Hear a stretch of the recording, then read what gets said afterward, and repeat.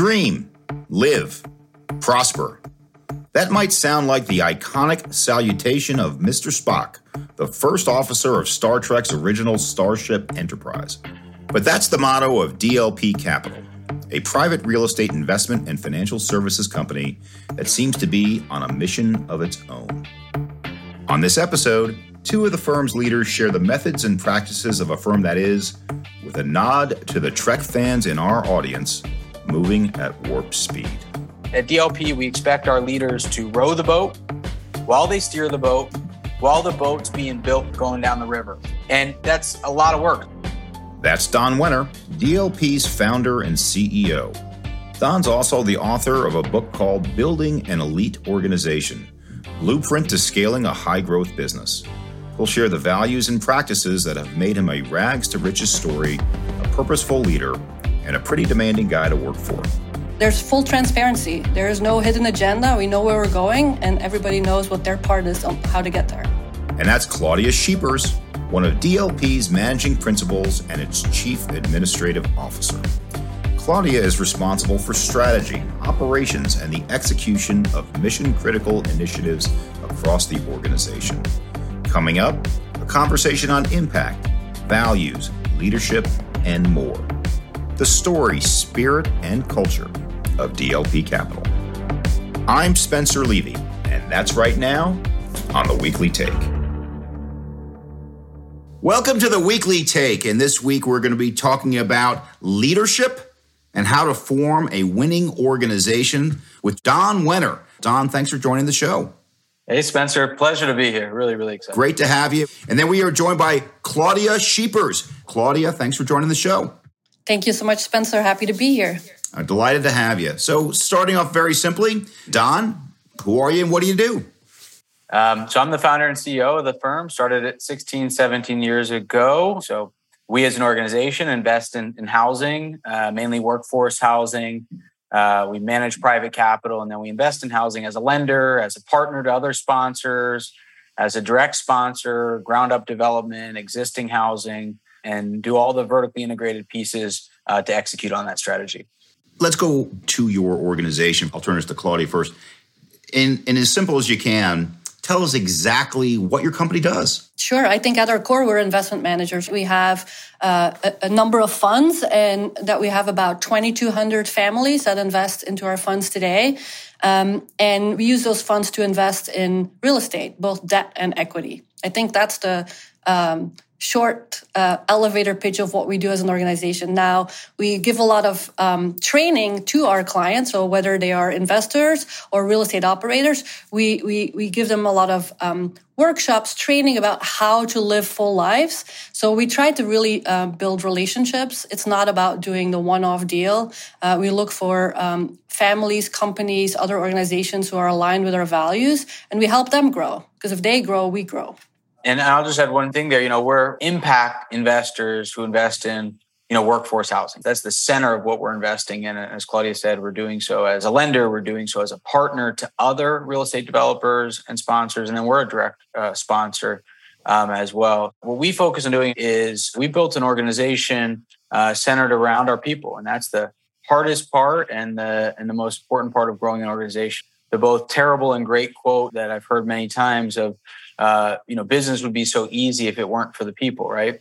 But it's true, right? That's the hard part. Building a great organization revolves around attracting, developing, retaining, investing in, the best people. And we're focused on 4 different crises at DLP. First is the affordable workforce housing crisis. We call the jobs crisis, which is what led me to writing the book. We call the happiness crisis, and also we call the legacy or wealth crisis. And so we focus on finding great entrepreneurial small businesses who really want to build and scale a great business. They have the desire, they have the ability to grow and build a business. And then we come along and we help them put discipline in play. We help them invest in their people. And we only attract and work with people who share our 10 core values, from driven for greatness, which means people who seek knowledge, are curious, who want to learn, who want to grow, to grit, which is passion and perseverance towards long-term goals, to stewardship. And we find those who are aligned with those values, and we help them build a great organization while and through investing in building, great team members and helping them be great fathers and mothers and leaders in their church and so forth at the same time. I think you should just tell the audience just a little bit about your backstory. Tell us how you got started and where you are today. I grew up in Bethlehem, Pennsylvania, hour north of Philly, kind of best known today maybe for Lehigh University, and grew up to parents who had me at a young age, 16 years old, and lower middle class as they call it. My mom ran a home daycare.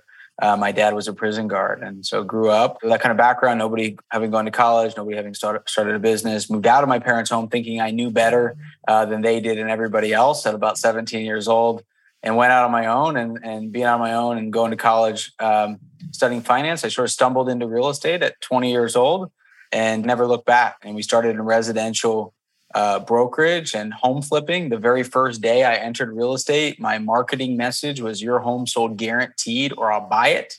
And that time was October 2006. So that was the peak of the real estate market. So it was a good time to be guaranteeing to sell people's homes as people were struggling to sell them. And we built an investment business through that time and kind of continued to expand and grow into all the things we do today. Just put one number on it. How much do you manage today? How big is your assets under management today? About $3.4 billion. I think one of the most amazing things and also the most annoying things about Don is that he is not just that visionary CEO, but he's also very heavily focused on execution. Like all of us want to get on this rocket ship and see where it's going. And having him understand that execution piece and really being very disciplined about how we execute on our plans just helps everybody tremendously in the organization. We talk a lot about communication and how important communication is. There is nobody in this organization who doesn't know where we want to go and how we're going to get there. And just having that, emphasized over and over in our daily huddles, in our weekly meetings, in our monthly team huddles, all the time we talk about this. And it's very clear. We have our high level mission, but then our execution plan, which we, design out in our company compass, which hopefully you read about in the book. It's very clear to everybody. There's full transparency. There is no hidden agenda. We know where we're going, and everybody knows what their part is on how to get there. I was going to get to the book later, but let's get right to it right now because communication is one of the key elements of this book, and it comes in many forms. One of the things you talk about is clarity of communication, consistency of communication, and how often you communicate with your team. I had this little sinking feeling in my stomach when I was reading about that communication. And I was thinking, boy, are there too many meetings? Are there too many emails? Are there too many Zooms? Can you overdo it? Can you over-communicate? What do you think about that, Don? It's a great question. And to your point, for anybody, of course, who hasn't read the book, we have a lot of meetings, as you alluded to. So, for us, setting that vision that Claudia mentioned starts on Vision Day at the very beginning of every year, where we share out not just to the organization, but our partners, our investors, everybody in our universe, kind of where we're going and how we're going to get there. And then throughout the year, we carry that message forward. And then all the really tactical communication issue solving is the center of all of our communications, all of our meetings, from daily huddles every day to focused meetings we call L10 meetings where we're solving issues, to pipeline meetings, to trainings, you name it, wildly important goal meetings. We're focusing on one singular, really big goal. It's a lot of meetings. And when people first join us, something that takes people back is, oh my goodness, this is a lot of meetings. And why that feels so unique and so different and maybe doesn't seem all that attractive to people when they first hear about it or see it is because at most organizations, meetings are the enemy of productivity. Meetings are what you have to do that stands in the way of you doing your work. And when meetings are done effectively, they're the most productive use of time, right? At the time that we come together and we solve issues and we get aligned and we have clarity and where we're going, it allows us to refocus and recalibrate. So despite all the work we do in communicating through meetings, through our intranet, through external communications, through webinars, you name it, our podcast, all the communication we do consistently, people are looking for more. And so we hear that a lot, a need for more communication. When we survey our team members on issue solving day every year, the most common theme is they want more communication, even though we feel like we're providing a lot of it. So I haven't yet come into a case where we over communicate. I'm the type of person, I feel like, hey, if I've said it once, I don't want to say it again. Nobody wants to hear me say it the second time. But I've learned through my years and sort of maturity of doing this that people need to hear it multiple times. It takes time to sink in, hear it at the right moment. So haven't yet hit the point of over communication. Claudia, one of the words that Don used there is probably my favorite word in all of business, certainly in real estate, and it's productivity. And why do I like that word? I like that word because it's hard to measure. How do you approach measuring productivity and how it will influence the growth of an organization? Sure. So we have a lot of tools that we use to measure productivity. And I think one of the biggest tools that we use is what we call rocks. Rocks are kind of, some people call it goals, but I think it's much more than a goal. It's really a commitment to achieve something in the next quarter. So we make everybody in our organization set rocks every 90 days. And not only do we tell them what is going to be a rock, what are you going to achieve in the next 90 days? What do those 2-week milestones look like? So if you're going to achieve this in 90 days, what does that look like after 2 weeks, after 4 weeks, after 6 weeks, after 8 weeks, and then after 10 weeks? So that you know whether you're on track or off track. And every 2 weeks, people go into our systems and we have software to back this up. And they say, I'm off track or on track. This is not really to just grade people. It's also to see where people are off track so we can jump in and help each other get back on track of those rocks. So every quarter, we have pretty clear view of what we're achieving, what we're not achieving. Rocks. Let's just go to that term. Just define it a little bit better. Don, I think you were going to jump in there. Just define that term rock. What does that mean? Our rocks are our top priorities for the next 90 days. Every person in the organization has 3 top professional and 3 top personal priorities for the next 90 days. That's what you're going to accomplish. That's your, think the 80-20 rule, that's your 20%. Those are the things that are going to move the ball. Statistically, we grow by about 15% every 90 days, and we have for 17 straight years. And rocks are a big part of that. But one other comment I wanted to add to how we measure productivity. So our number one key metric as an organization is what we call productivity per person. And it's something we put in place about 4 or 5 years ago now. And one of the authors that I'm a huge fan of, I referenced throughout the book multiple times, is Jim Collins. And Jim Collins, in one of his maybe less famous books called How the Mighty Fall, he talks about how most companies that go out of business due to indigestion, not starvation, right?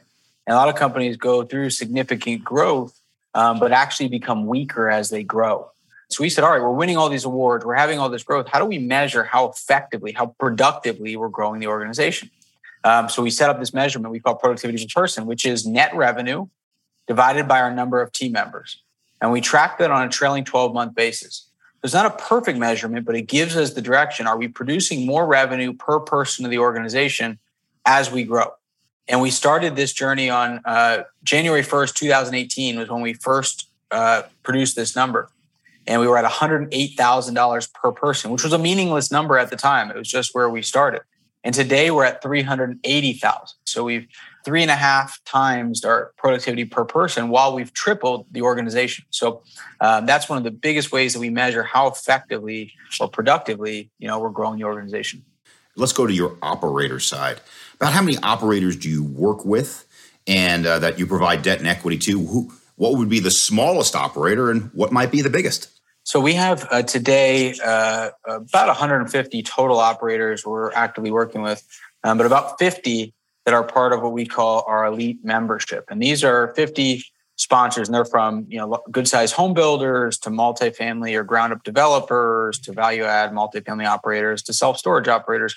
But these are generally individuals on average who have 40 to 80 employees, on average have $100 to $500 million of assets under management, and really want to build and grow something incredible. So on the small end, they may be, building 50, 100 homes a year or have, $50, $100 million worth of assets. To the large end, we have some of our members who are larger than we are in assets under management, but they've committed to building a great organization, which means doing the hard stuff. For a lot of real estate guys, finding deals and raising money is all they think about. That's what it all comes down to. That's what the whole focus on. That's the easy stuff. And maybe you could just focus on that when the market's been like it has been, right? You called it the days of the milk and honey, right? For those one of my favorite expressions. Yes, for those of us in multifamily, it's been easy, right? But when values aren't going up 10, 15% a year, it starts getting hard. And execution, these little details called cash flow become important. So we really focus on finding those who are really serious about doing that. I want to give you a really quick story to explain this. So we started off as a lender in 2014. We were a sponsor and operator since 2006, investing directly. In 2014, we decided, hey, we're going to start providing capital to other, real estate sponsors. And felt it was a really scalable way for us to grow upon our knowledge and our expertise. And so we started having some smaller real estate operators who were, generally speaking, we'd find individuals who maybe were flipping 20, 30, 40 homes a year and now wanted to start building a business.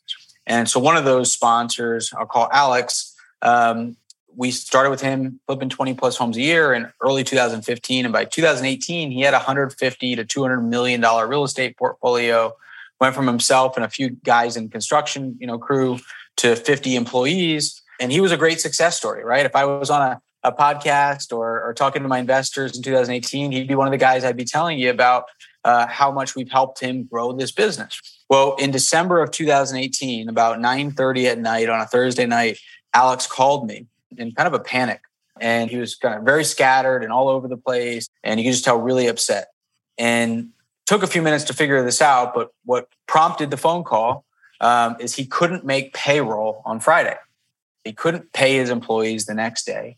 And after kind of confiding or sharing that, started telling me how even though he'd built all the success and all these people, he was doing everything himself. He felt he had nobody he could count on. He hadn't built and developed any leadership.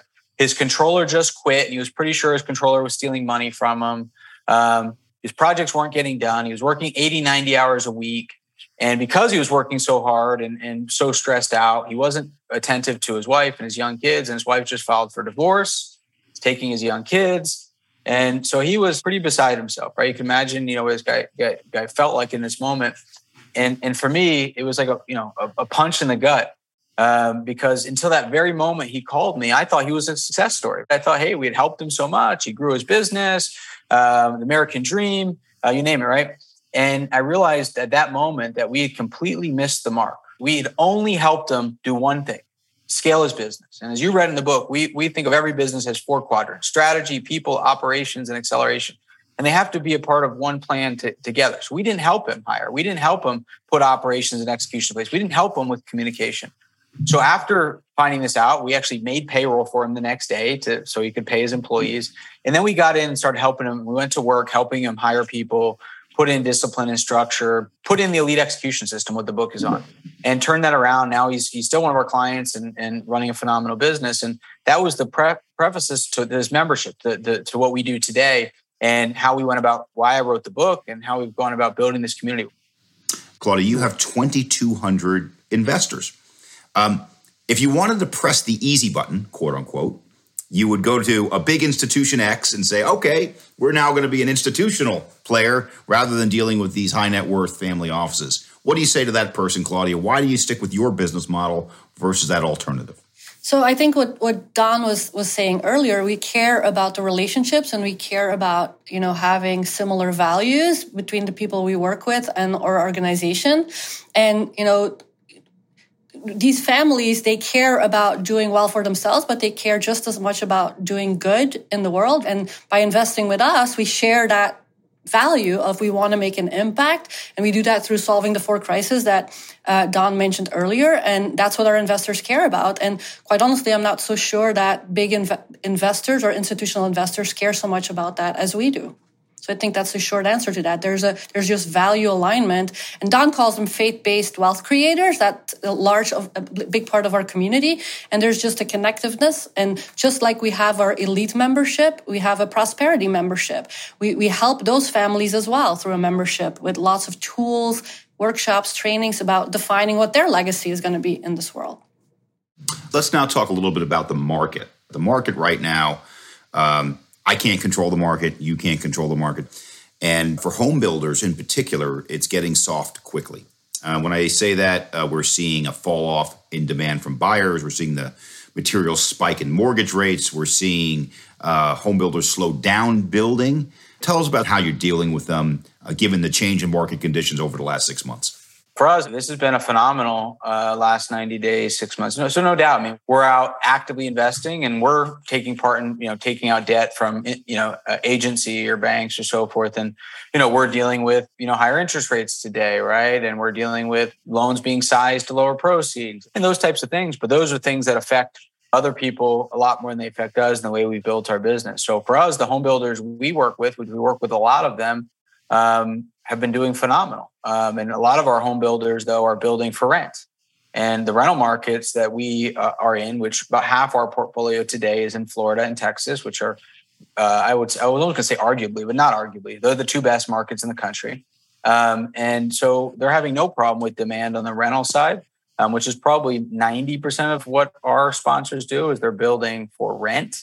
And the market there has been incredibly strong. We've had no pressure around rents. We've had no lack of demand.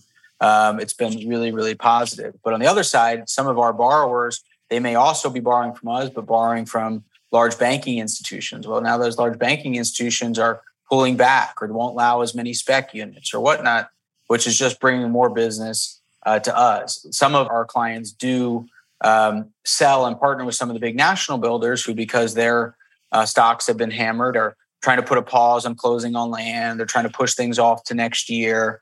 They're trying to still kind of tie up as much as they can, but not have to close on anything right now. But again, that creates more opportunity for those who are able to build because there's less homes being built. There's less competition. There's less competition for the suppliers. That's helping with being able to get supply of product. So for us, there's been way more positives through this volatility. We love volatility, all forms of volatility. Every time there's change, the fear of the change creates, I think, more opportunities than the change itself. And the panic that comes in the market, right? When people ask me questions all the time, well, what's going to happen if the government gets rid of 1031 exchanges? It'll be great. So many people are going to sell. What happens if property values go down? Right? It's going to be great. There's going to be lots of times to buy, right? What happens if interest, there's lots of opportunity. Like the great Sam Zell likes to say, we all buy deals, not markets. And there's tons of opportunities if you're able to adjust. And during COVID, we bought a whole bunch of student housing properties that were in distress due to schools being shut down. But the multifamily markets were incredibly strong, right? And we opened these properties up to be available to the local market and bought 50% occupied properties and turned them to 90+% occupied overnight, right? There's always, through change, great opportunity that comes about. So for us, we couldn't be more excited. And it comes back to our core values. It's, not letting the outside world dictate our progress, right? So the words I'm hearing on this podcast over and again, mission, values. You used the word faith a couple of times, Don. And I'm just going to let you know that among my many things I do, Don, is I'm very proud to be co-chairman of the research committee for the Real Estate Roundtable. And one of the things I focus on is affordable housing. And I don't think it's any mystery that affordable housing is in crisis right now. There is not enough of it. We can't build it fast enough. Don, you're mission driven, you're workforce housing, but rents are skyrocketing. How do you reconcile those two issues? Yeah, it's a major challenge, no doubt. And I'll start with saying it starts with the philosophy. So people ask me that type of question in different ways, and they think, well, is making money and doing good must be at conflict? Well, how do you reconcile, as you said, raising your rates and keeping housing affordable?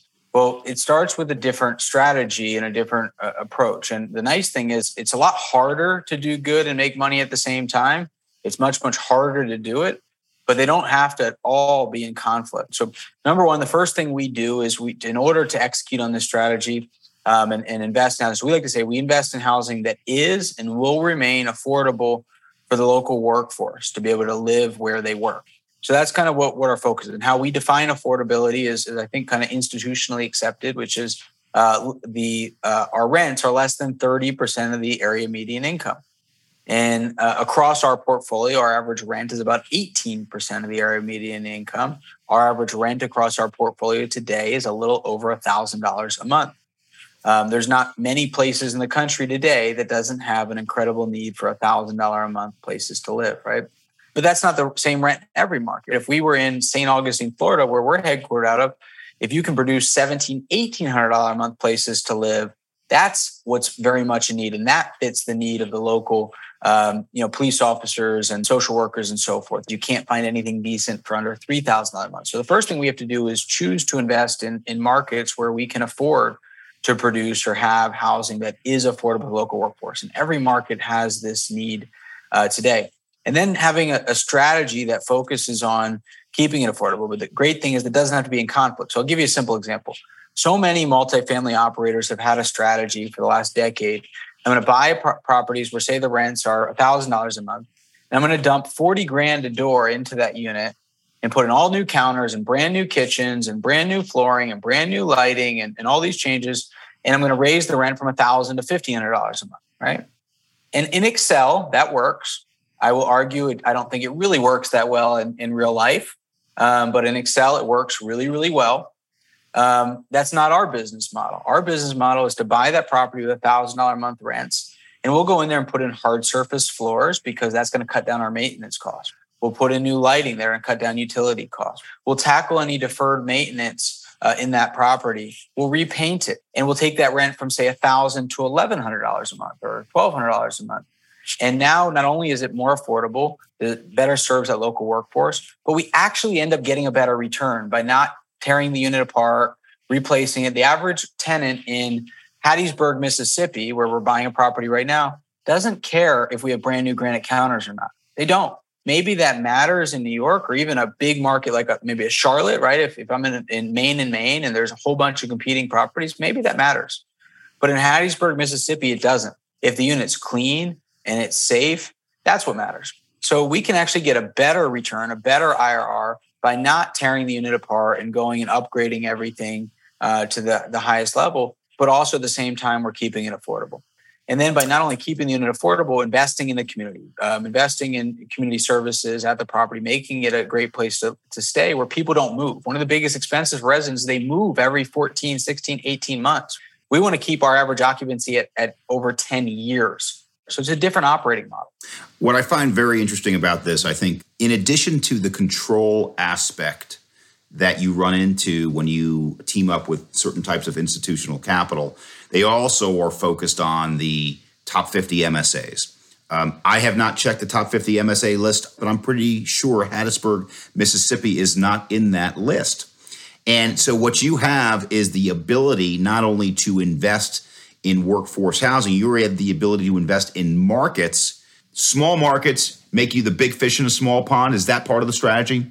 It is a little bit. So we focus on our markets with job growth, population growth, and generally speaking, we're still targeting markets with at least 50,000 person MSA. So we're not going to Timbuktu where there's not even a grocery store in the market, right? But we're going to Hattiesburg, Mississippi. I'm talking to you right now from Asheville, North Carolina, which is on a hot market today, maybe in some people's eyes, but it's certainly not a top 50 market.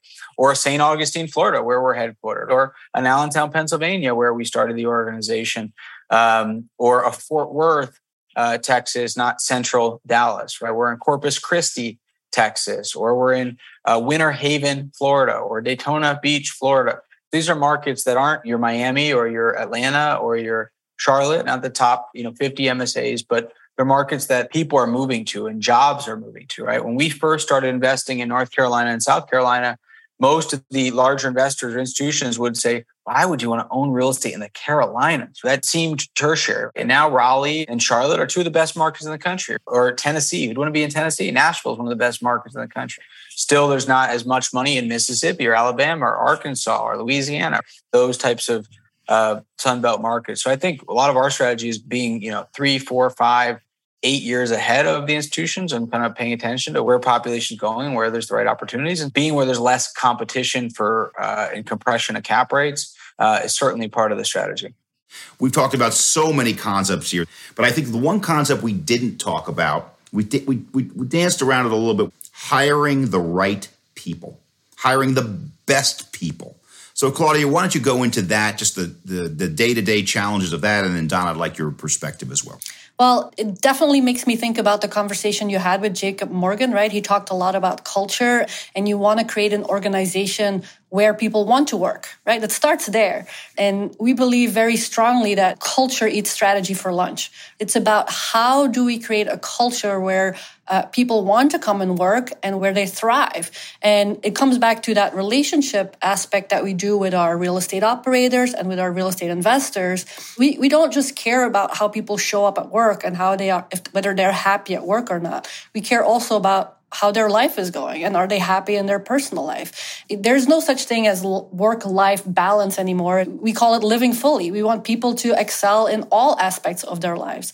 Having these core values that are more than just words on the wall. And I strongly believe, just like Jacob said, you have to, when you walk around our offices, you can feel the values. They come alive. It is not just words on the wall. And we use them in how we hire. We use them in how we communicate with our people. They're everywhere. But we are also, as you heard throughout the conversation, a highly disciplined organization. Our culture is not for everyone, and we're okay with that. And people that fit with our culture are going to thrive here, right? They're going to feel ecstatic, excited to come to work, high drive. Lots of things are happening. We're moving so fast. We're doing amazing things. Nobody's bored here, ever. But for people that do not thrive in an organization or in a culture like that, it's not fun. So we're trying to be very careful about, finding the right people that fit with that culture, because it's so important. We hire for attitude and not necessarily for the skills. The skills you can learn. The attitude and the will is something that's very hard to teach or bring to somebody. So I think it starts with that. Don, let's go back to this employee question, because I think every organization is a collection of its employees. And we talked about the values thing, about wanting people that have this inner drive. How do you hire and find that right person with the drive in mind? Yeah, it's a great question. And fortunately for me in answering this question, it's the number one place I've spent my time for the last decade. And that's not an exaggeration. I spend the largest amount of my time on interviewing and hiring and choosing the right talent in the organization. It's by far the largest allocation of my time. I average 6 to 8 interviews a day. I have 3 today. It's a big focus of the organization and of mine personally. And I'll start with just saying, the great Howard Schultz, a founder of Starbucks, once was asked, how does he get people at Starbucks to smile so much? And he said, well, it's really simple. I hire people that like to smile, right? So, sometimes we overcomplicate things, right? So we have 10 core values. To your point, one of those core values is driven for greatness, which means people who seek knowledge are curious, who will go find the answer. Grit is passion and perseverance towards long-term goals. It's the stick-to-itiveness, the not giving up. So our actual process is we go out, we first determine what are we looking for in hiring somebody. We get very specific. We use a tool we call it RREK, which stands for roles, responsibilities, expectations, and key numbers. We know what success is for somebody before we hire them. We use that then to craft a job ad that's going to attract people to want to apply instead of to screen them out. So instead of saying 10 years experience this, 5 years experience this, we're telling them the kind of organization we are and the type of people who would want to work here. Right? We do that in our job ads. We use things like LinkedIn. We use all the big job boards, Indeed. We do work with external recruiting partners as well. And we get out there and show who our culture is, what type of person works in our organization. Then when they come into our screening process, they interview themselves on an interactive video interview. We ask really strange questions to people. What's your purpose? What's the best book you read recently and why, right? These are the types of questions we're asking. The person who says, I don't really read books, they're out. We're not interviewing them. And I'm not exaggerating at all, right? Then they do a behavioral assessment. We look to see, is it a match with what this job needs? And then we do a cognitive assessment. So as much as we're looking for people who have a great personality and a great fit and are positive, energetic, and curious and want to learn and want to grow and are humble, we're also looking for people who are really smart, who really can process information and handle a moving environment. If they pass all those assessments, then we start interviewing.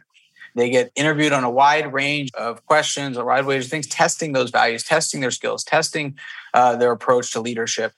They go through panel interviews. We do that Zoom. We do it face-to-face. We do wide range. We try to get them out of the office. We take them for walks. We put them in job testing. We test skills. We test abilities. We bring them to our live events and see how they interact with our clients and our investors. We do a lot of time to make sure we're bringing the right people in the organization. And with all that time spent, we don't get it right every time. We still get it wrong a good amount of the time. We usually find out we got it wrong within the first week. We may wait a few weeks to make the decision, but we pretty much always know if they're going to make it. And we like to say, at DLP, we expect our leaders to row the boat while they steer the boat, while the boat's being built going down the river. And that's a lot of work. It's why we got rid of kind of executive titles, because for an executive here, you've got to be willing to roll up your sleeves and row the boat while you guide your team, while it's still being built, while we're still figuring it out. And that's not for everybody. It's not for people who maybe worked at a very large organization and are part of being on committees that meet 12 times to make a decision.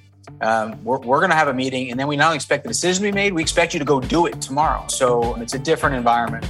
On behalf of the Weekly Take, I want to thank, first, Don Wenner, the founder and CEO of DLP Capital, for coming here today. Thank you. And then I want to, of course, thank Claudia Schiepers, the managing principal at DLP Capital. Claudia, thanks for joining the show. Thank you. Thanks again to our guests from DLP Capital. You can find out more on our website as well cbre.com/theweeklytake. There's info on our guests, the show, and ways for you to share it. Don't forget to subscribe, rate, and review us wherever you listen. We'll be back next week as we look ahead to the annual Labor Day holiday with a conversation on, of course, labor, a very important topic for our time. For now, I'm Spencer Levy.